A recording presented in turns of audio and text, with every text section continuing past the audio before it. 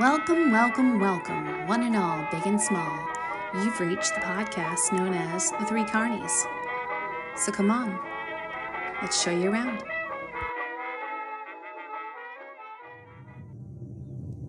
So it was that the fate of mankind came to rest on the trembling shoulders of the most reluctant of saviors. Hello and welcome everyone to a brand new episode of the Three Carnies podcast. My name is Tana. I'm Jen. And I'm Monica. We are super excited to dig into season 2 this time, Los Moscos. So to get into what happened in this season's premiere, much like season 1, we see a close-up of Samson in the same stark light, giving a monologue about America being corrupted and the fate of mankind being put upon a reluctant hero. We go to Justin, giving a sermon at night. He starts to double over in pain for just a quick moment, then he picks back up and continues on. We see Norman drive up to the United Methodist District office, and then he collapses, unable to speak before he could get to anyone. We then go see a man putting together a text over a light box. He's listening to Justin over the radio when he realizes what Justin just said is the text he's putting together. All of this happens with Justin's sermon continuing in the background. What do you guys think about this opening segment? Anything stand out? I don't know. I think that the opening season 2 being a throwback to season 1, I get the idea behind it to kind of link the two seasons and everything, but I wish they had went with something else. They have a very creative team and it just didn't grab me in the same way. I don't know if I'm the only one on that one, but that's the thing that struck out to me first. I feel like they're trying to fill in a little bit more of backstory. Like they're saying the Dark One came back over to America, then just from him being there, he caused like the Dust Bowl. So I'm guessing they're talking about like Scudder, because we knew he was in World War I. And so when he came back to America, then this whole thing started. Yeah, I might agree with Jen that I don't know if the opening monologue added that much to it other than me saying, that's neat, it ties the two seasons together, but I don't think it had the same impact it did season 1. Like, it didn't create a sense of wonder. I did love the fact that they had so many kind of short, smaller scenes, but they tied them all together with Justin's sermon keep speaking through the background. Any other thoughts on the opening sequence or move on? Justin's sermons over the radio are really creepy. I really liked that we got to poke our head in and see the occultist. I believe his name is Talbot Smith.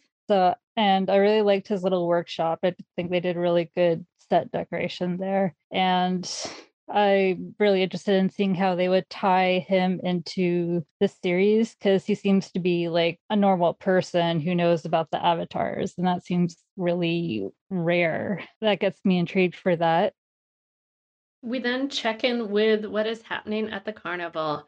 Everyone is still trying to put out the fire in Appy and Sophie's trailer. Jonesy and Sophie crash out. Sophie yells and tries to get her mother. She is alive and she can still hear her mother screaming. She yells for her to just die, and then it goes silent and Sophie passes out. We move to management's trailer. Ben has just killed Lowe's. He realized it was all management's doing. Angrily, he tells management that he's going to turn himself into the others. Management grabs his wrist and gives him a vision of the atom bomb and the preacher. Tells him Scudder was to him what the preacher is to Ben. Ben must bring Scudder to management. If Ben tries to escape his destiny, the world won't escape its terrible fate. So we are still dealing with all the big tragedies that's been happening in Carnival. Thoughts about the scene with Sophie and Jonesy?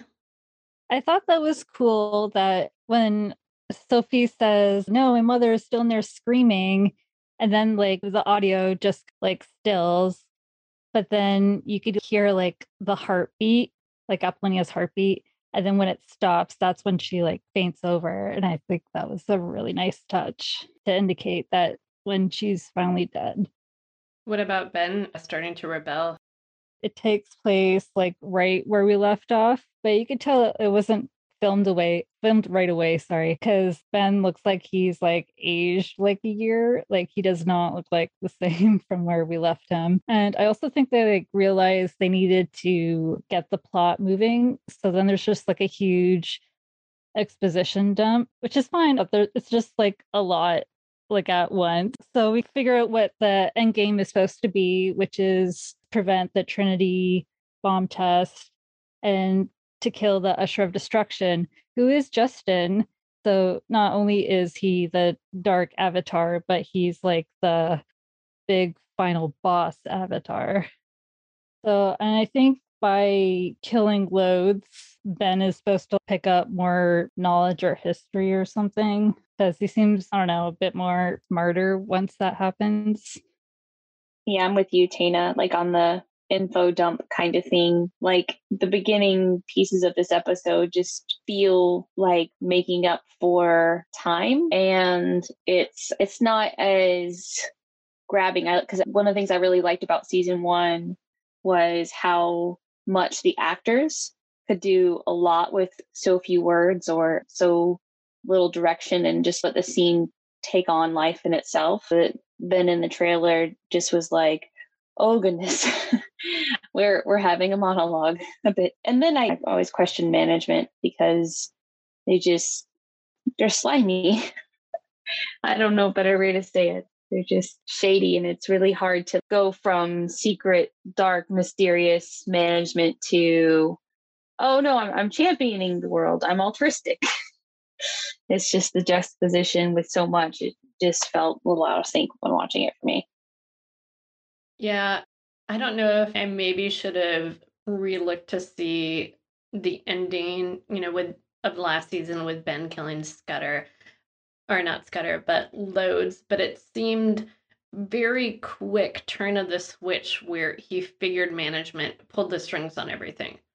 Where last episode he was just angry and killed Loads, then all of a sudden he's, oh no, management manipulated it. There wasn't even time for him like putting the pieces together. Yeah, like suddenly we just know that management is the Russian that's been in Ben's dreams the whole time somehow. Yeah. Oh, also I read that there was supposed to be another like vision here, and apparently it's a vision of Ben having a carnival justice for killing Loads or something, and he asks for the number 6. He doesn't want any mercy. But I think even if he does pick 6, he's not going to die. Like you can't just take them out. I didn't mean to look up how long of a difference it was between filming the end of season 1 and beginning of season 2, because I also noticed what you noticed too of like, holy buckets, Ben looks like he aged like in 2 years. He definitely all of a sudden looked more like a grown-up. Yeah, I think he looks a lot more attractive this season too. Are you trying to say you don't dig the up for 6-7 days Ben as much as now Ben? Yes. I guess we all have our tastes. Controversial statement, Tina. Ruthie would not agree. Yeah, I think the management Ben stuff was lacking, but especially in comparison to the Sophie Appy scene that happened right before. It kind of highlighted there was heart in that one, and then in the next one, I think it could have been pretty cool because this is the last we see of Appy, and we know the idea why she did what she did if we had a little bit different of a send-off, because we see it completely from Sophie's perspective. And so it's emotional in that way. But I really liked Appy's character. For her to perish off screen, it's just, I wasn't ready to say goodbye is all. So next we go back to the preacher. He is walking up to a tree under the fiery red sky we've seen him in his dreams. The tattooed man is there, and he slashes Justin's hand. Justin wakes up from that dream and catches a look under Iris's skirt. Iris looks him straight in the eye and does not cover up. He then gets up and walks out. Then we see him enter another house of an Asian woman's. Do you guys have any thoughts on this short scene? The scene with him under the tree with the tattoo man, so the tattoo man has been like just like a placeholder for what the Usher of Destruction is supposed to be. And in that scene, he's supposed to realize that it's him. And then I also noticed when he cuts his hand, there's blue blood. And in this scene, it's sparkling a little, which I think is weird because when we revisit blue blood later this season, it's not. But I think they just had a hard time trying to make it sparkle or glow or something. Oh yeah, watched an interview with Daniel Knopf where he said they couldn't, like, the blue blood was such a pain in the ass, they gave up on it. Is there significance to the color blue, or is just okay? We want to signify that this is a special. There is significance, but we can get into that later when it's addressed in the season. Okie doke. Artichoke. So back at the carnival side of things, we see Samson wrapping up loads in carpet. Management is giving him instructions to deceive the cop, to get him to believe Ben died in the fire and to use Appy's body and say it's Ben. Samson is angry about this idea since Appy was family, but he goes along with it. He is also to keep Ben away from the trailer. Ben tempts management too much. In the morning, Ben and Samson ditch Lode's body in a pit. Samson mentions if anyone's going to pick a number over it, it'll be Samson. Ben says that's not fair. Samson says nope, it ain't. So what do you guys think about management kind of ignoring Samson throughout the end of last season, and all of a sudden Samson's back to being his best bud? It's a relationship out of convenience. Management needs someone to do the dirty work, and Samson wants to protect the carnival. So it sucks, but it fits. And I think neither of them, like, they've been together so long, neither of them feel like they have to justify things. There's still that friction because they're coming from two different places, but ultimately they have this tenuous agreement. I wish Samson fought a little bit, like fought back and be like, no, I'm not doing whatever you say. But I think I like your point about him just trying to protect the carnival and all his people. Yeah, honestly, I understand that. My only gripe was, why are they disposing the body in a ditch? And then Nick takes his shirt off, and I'm like, what? I get the idea. Okay, you've got to ditch this evidence, but come on, what do you think is going to happen? From season 1 to season 2, we noticed that some of the, I guess, recurring characters have actually left the show. So I guess they could have easily said, oh, since Gecko and the twins left, maybe Lodes went with them or something like that. Just playing off that he just left the carnival, but not that he's dead or specifically he was murdered. Yeah, that would have been good. Yeah. All right. How do you think Ben tempts management? I don't know, to use his powers for bad. I don't know. Like, I wasn't really into that line, period. It just felt like a plot device to bring Samson back into the fold as a character that had something to do. I don't know. I see it as like management is protected when he's behind the scenes and pulling strings and what have you. And Ben makes him want to assert his power, makes him want to get back in the ring. And that might not be the wisest course of action for him. Yeah, I had something like similar written down. Management knows like what the end game is and what's supposed to be happening. And Ben has been pretty reluctant up until this point. Maybe he just feels maybe he should override Ben so he could just do what needs to be done. But management doesn't really have a capable body as Ben does, I guess. Since Ben's supposed to be the last one, it wouldn't really be right. Yeah. The other thing I had a thought of, so like earlier when he gave the vision to Ben about like the end and what we have to do, I wonder if it's also like something as simple as that killed his energy. And maybe he's also conserving. He wants to live a long life. And maybe it's kind of self-preservation too. Yeah, that makes sense. We go back to the preacher's world. Norman is in the hospital from a stroke and can't speak.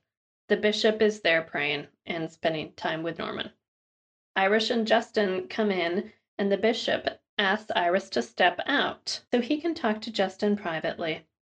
He informs Justin that he got a letter from Norman saying he thought Justin was possessed.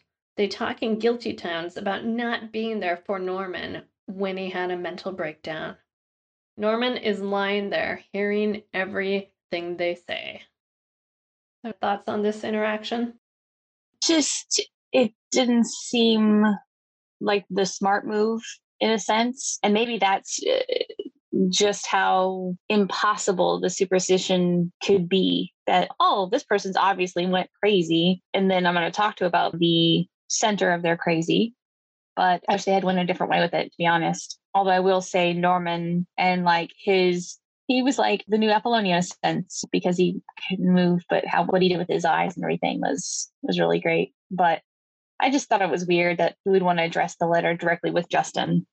Yeah, but Justin, boy, he knows how to play his cards. Like, he knows how to lean into yes, I'm so concerned. I feel terrible that I wasn't there for him. He's really good. I wrote that Justin says it never should have come to this, and I think he means it. If Norman had killed him like he said, he wouldn't have had to retaliate, because now Norman knows what's going on and is going to tell others. So Justin's going to have his health fail and make him sound like he's crazy or something. That's a good call out about Justin saying it never should have come to this. Like, it's another example of those moments where he's telling the truth, but no one quite gets the context he is particularly speaking about.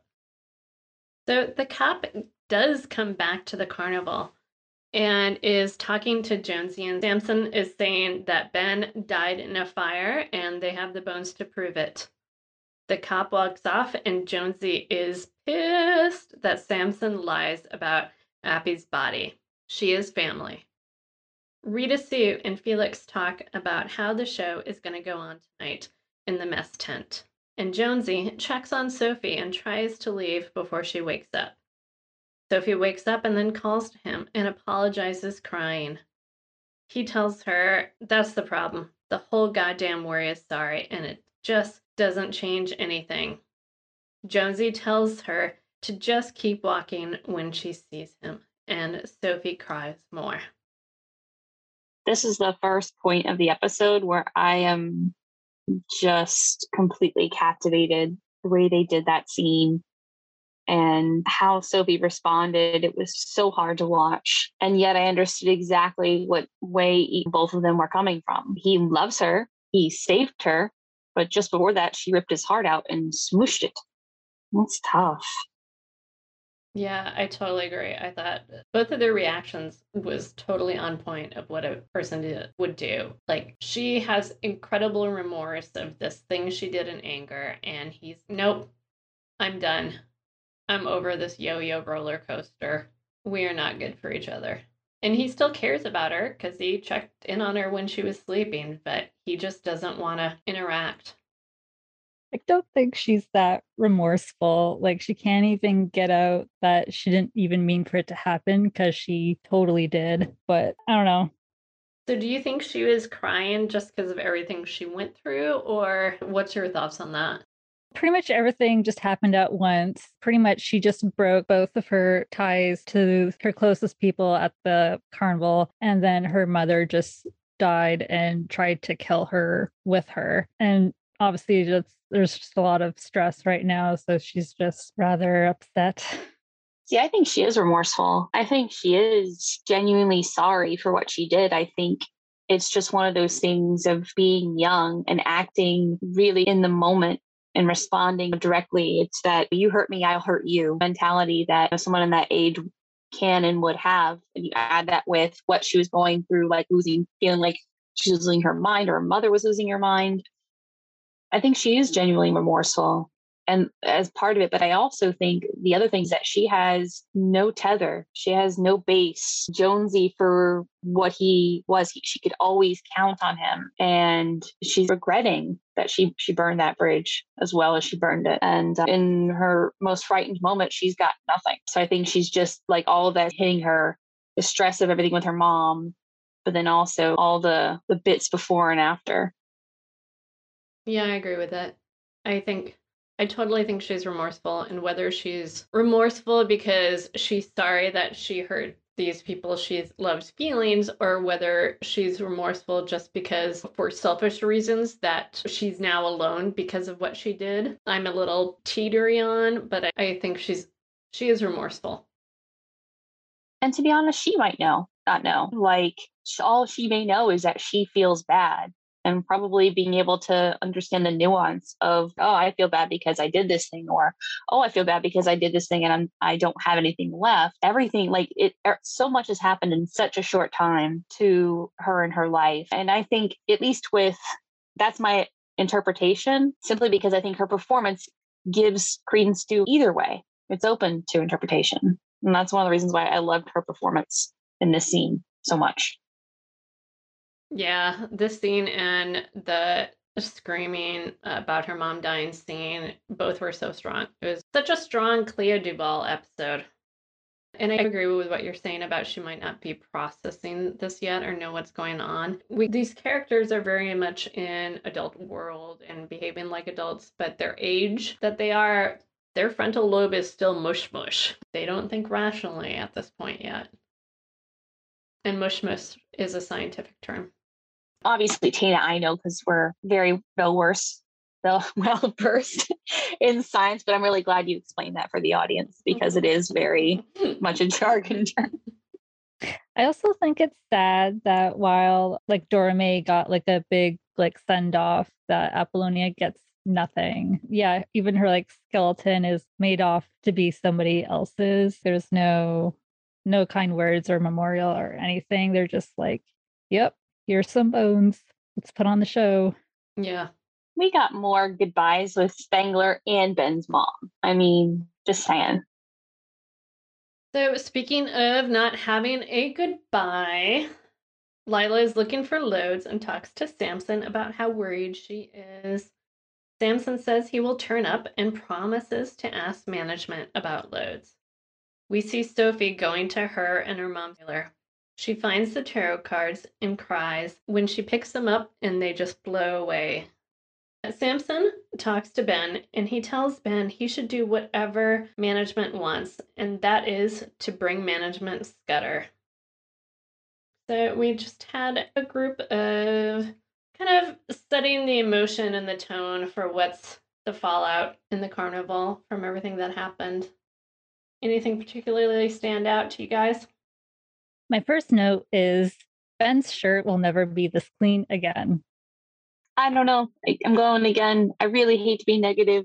I just didn't dig this so much, but I wish they would have done a little bit differently with Lila, because right now I just feel like she's a plot device stirring. Oh no, I'm the only person that cares that Loads isn't here. When really I would have liked to see her paint the picture of what her life is without him, and then maybe have some of the concern. But this was just like, oh no, he's gone, and then now she's gone away. Yeah, Lila's personality is Loads even after he dies. Yeah, well, and I mean, she was acting so high and mighty, right, before. So it would have been a chance to delve into her character a little bit more, especially when because she just goes up to Samson and is like, hey, he's gone. And he's like, yeah, right. But, what does her world look like without him? And like maybe her trying to go and talk to her friends and they're like, oh, wait, no, you were terrible to us. Or again, just getting a sense of who she is. That would have been nice. I would have liked that. To catch up with the Justin and Iris storyline, we see them driving back from the hospital, and he sees the tree from his dreams. They pull over and scope a valley and mountains right below. He declares that this will be where his new Canaan is. Iris says they will build his temple together and hug. And then later, Justin and Iris come home, and Tommy is there. He tells Justin about going on to Hearst radio stations, while in the background, people are going through fan letters. Justin is clearly a big deal. Tommy asks Justin to speak privately away from Iris. Man, everybody wants to talk away from Iris. He warns Justin that people will question the carbine at the ministry fire. Justin says that they will need to get to the bottom of it, especially if it's someone involved in the church. Iris then forcefully asks what that was about, and Justin just asks about his coat. So any thoughts about Justin and Iris finding the tree? I think there are a handful of scenes from finding the tree to that point where she's excluded paint a really good contrast to Justin has his vision. It's his alone. And she, when they find the trees, yeah, we're going to build your temple. And it's still like rah, rah. But then going into in their home and she's outside of the room and kind of being excluded, that maybe all is not well in their relationship. And what does that look like? Is that a case that she's seeing things for what they are? Or Justin's, okay, I'm not going to be partnering anymore. I've got this. I picked up on Iris feeling excluded a little bit when they find the tree and Justin's, this is my new Canaan. I will build, my temple here. And she felt compelled to we'll build it together. Me too. And I felt bad for Iris in that moment. And then also, again, she gets asked out of the room. She is feeling excluded and is being excluded. Yeah, I wrote down there was one scene that really highlighted her exclusion, and that's when Tommy and Justin are talking in, I think, Justin's bedroom. We see Tommy in the light and then Justin in the mirror, and he's all covered in shadow. And they're talking about bringing the arsonist to Justin to justice. And then Iris walks in, and then Tommy immediately seems like suspicious of her. And also to me, it seems like Tommy is now Justin's manager or something. I don't know. Yeah, and he was absolutely putting Iris in her place when he refused to answer her and just ignored her and was like, where's my coat? Okay, woman, get my coat. This isn't your place anymore to be involved in everything. I'm now a level above you. So from this scene, do you guys think Tommy 100% thinks it's Iris now? I don't think he 100% suspects her, but I think he at least does suspect her. See, I don't even know if it's like a suspicion directly. I just look up they both have this light bulb. Oh, Iris can be the scapegoat. Ding. So I don't think either of them really technically want justice as much as they want this to go away, and Tommy wants to be famous and Justin wants to have more followers. Yeah, that makes sense. So in the carnival, we get a couple of smaller scenes. Libby decides to get drunk, and then she goes to talk to Sophie and sees that Sophie is missing. We then get a shot of Felix listening to a fight in the car that he's very invested in. He gets disturbed by Rita Sue looking for Sophie. Rita Sue's wondering, should we ask management? And Felix is, yeah, go ask management. So yeah, just a couple of little scenes. Okay, the Rita Sue Felix thing, if that doesn't define marriage, I don't know what does. I felt so bad, Felix. And Rita was just talking about it. And he's just completely full blinders on. And he misses the fight. Oh, I felt bad for him. That was such a cute scene. And I think they both did great at making it look natural. I do too. They play very complicated, layered characters, but their chemistry, when they're doing something light like this, or when it gets dark, and they really balance each other. Backtracking, you can go back to Sophie. So she's gone. And if we need to edit this, that's fine. But we want to talk about where we think she might have gone or save it for later.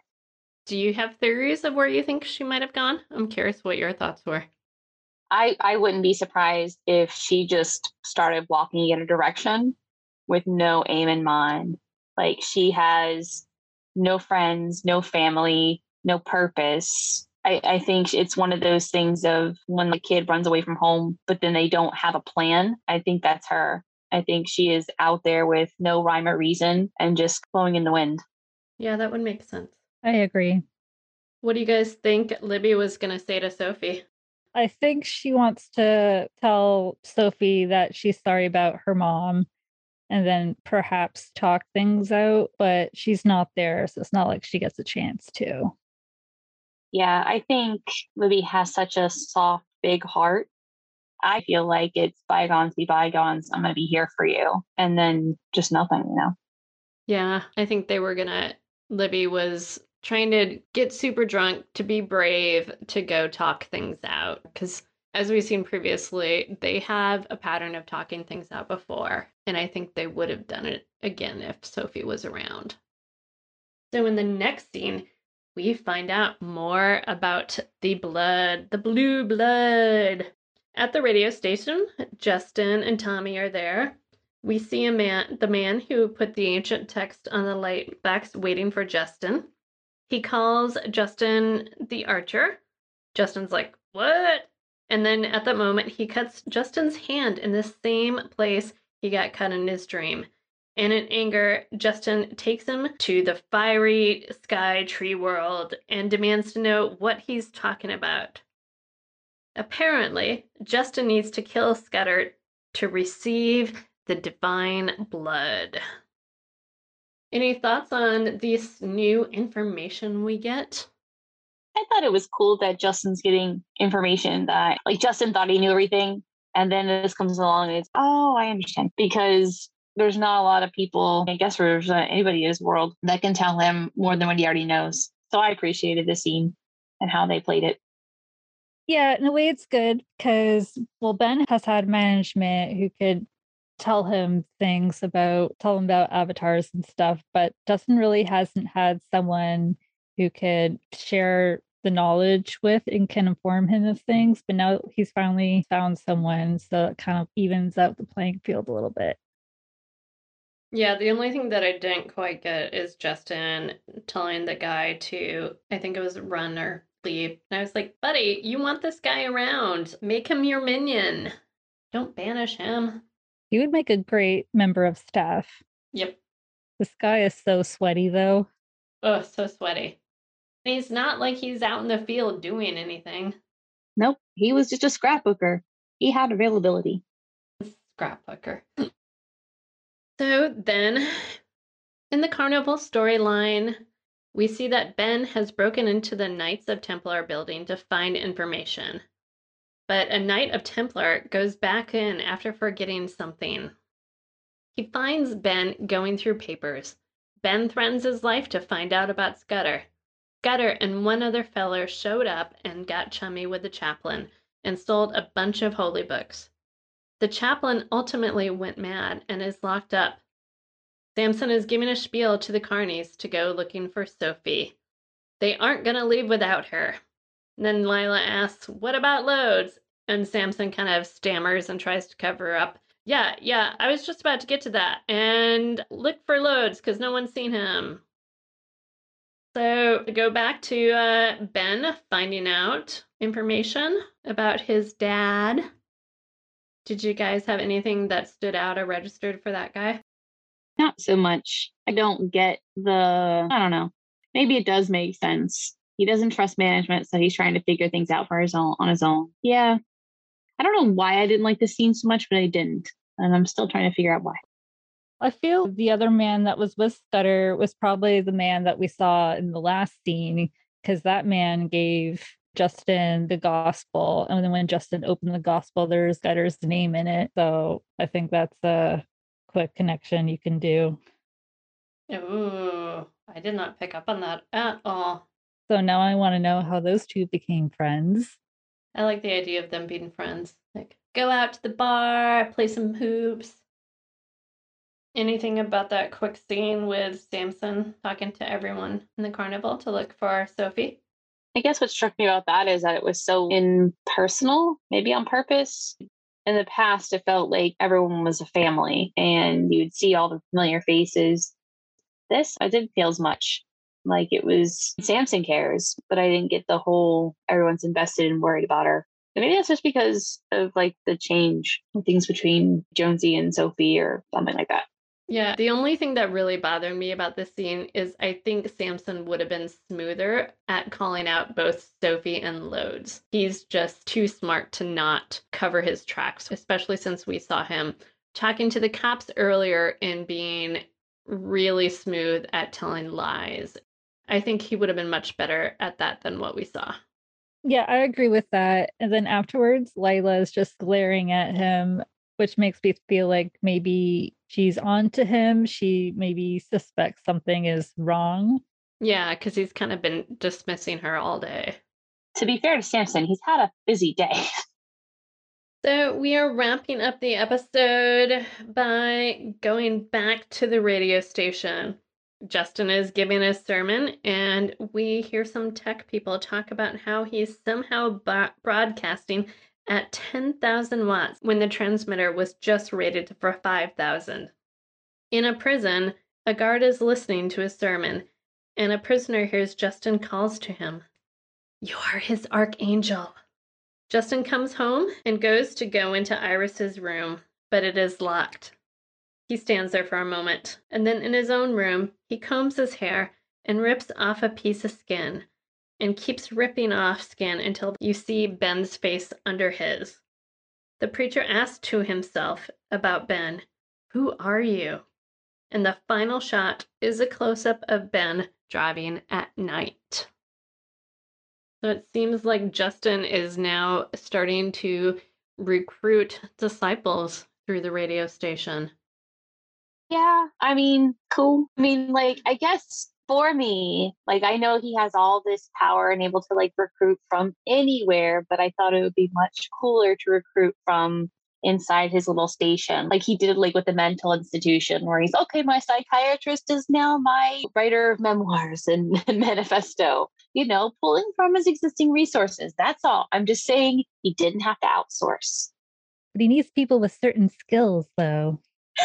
But he reached out to a guy in prison, Tana. What kind of skills could he have if he got caught? I mean, he could recruit from within and outsource. Oh, I see. So making it a competitive application. That's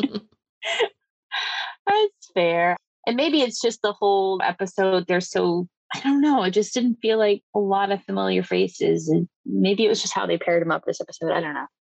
The whisper transmission was super creepy, though. Yeah, whisper transmission was super creepy.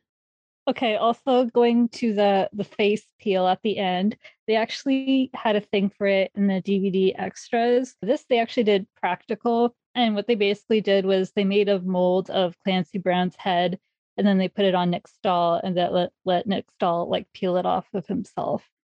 That's always a really nice gag that I always like watching. I think it's really cool. I think what bothered me is his shoulders. I kept looking at the shoulders, and I'm like, there is so much padding on those shoulders. Yeah, Clancy Brown is quite conveniently a much larger man than Nick Stahl. I will say it did look cool, but I just don't get the point of that scene. Like, he's seen Nick in his dreams already. Or Nick. He's seen Ben in his dreams already. He doesn't need this, like, face peely off thing. I don't know.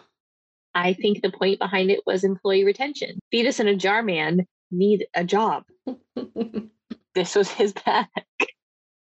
I think maybe it was just to indicate that his opposite is advancing in their mission. Maybe. Okay, give us a real theory. Fine, I'll accept it. Before we talk about who your favorite character was in this episode, did you guys have general thoughts of this episode? Is meh like a thought? I don't know. I had higher hopes, and we've seen some amazing episode openers, fantastic interactions between cast, well-written dialogue and acting. And in this episode, I didn't feel anything came together so well. They tried to put a lot of information all in at once. The pairings of people didn't have the same chemistry, and it had, I don't know, they're like, we have 100 little things to address. We're going to do all in this episode. And it just didn't flow for me when I watched it. Tana, do you have overarching thoughts on this guy? I kind of agree. Well, I'm not saying I don't like the episode. It's just that it's just a lot of like new information, important information too at once. And I would have preferred it to be paced out more. Though I get why it seems really rushed, because when this season was renewed, it was originally renewed for 16 episodes. And then at a later date, they switched it to 12. So then they had to like smush 4 more episodes into the 12. So it seems stuffed a little, but I guess it makes do. Yeah, I think I wouldn't mind if season 2 is paced faster than season 1. But my complaint was so much of the new information was delivered by monologue, not us seeing things happen. It was just like spiel after spiel. Like, we didn't get the amazing cinematography we did in this. It was just the way it was produced was the antithesis of how the last season went, which is the last season allowed the story to unfold. And this was like, no, we've got to tell you the whole story right now. We've got a lot to do. Keep up. It's still, I still enjoyed it. It just was probably like my least favorite episode I've seen so far. I think the scene with Sophie and the fire was an amazing scene. How they did that was beautiful. Clea Duvall's acting was amazing. That moment was fabulous, but everything else paled in comparison in this episode to me. So, with all the spiels and all the monologues, did you have a favorite character? I don't know. I don't really have a favorite character for this one, but I think I'm just going to go for Sophie because of how bad I feel for her. Yeah, it was pretty heartbreaking for her this episode. Yeah, it's going to be Sophie for me too. She carried the episode. Like, I'm going through and even thinking about the minor characters that were featured, and just none of them stood out. I think my favorite character this episode was Samson. It was nice to see him back in the fold again and in play. I think I especially liked the scene with Samson and Ben kind of disposing of Lode's body and how factual Samson was about everything. Ugh, this isn't fair, but this is the way it is. It was nice seeing him interacting with characters again and not just trying to one-up Lodes. Actually, that's a good point. Lodes is my favorite character this episode. In this episode, we actually have like a timestamp, like where we know where we are in the year, and that is November 1st. How do we know that? We know that from the Casper Flynn boxing match that Felix is listening to. Also, it's like right after Day of the Dead. Oh, okay. That's cool how they had him listening to an actual boxing match. This concludes our wrap up, the premiere of season 2 of Carnival. I'm Monica. I'm Jen. And I'm Tana. And I hope you enjoyed listening to our first foray into season 2. Please come back and join us next week when we discuss season 2, episode 2, which is Alamogordo, New Mexico. If you ever want to get in touch with us, you can reach us at 3carniespodcast@gmail.com. And we'll see you next week. Bye, everyone. Bye, everyone.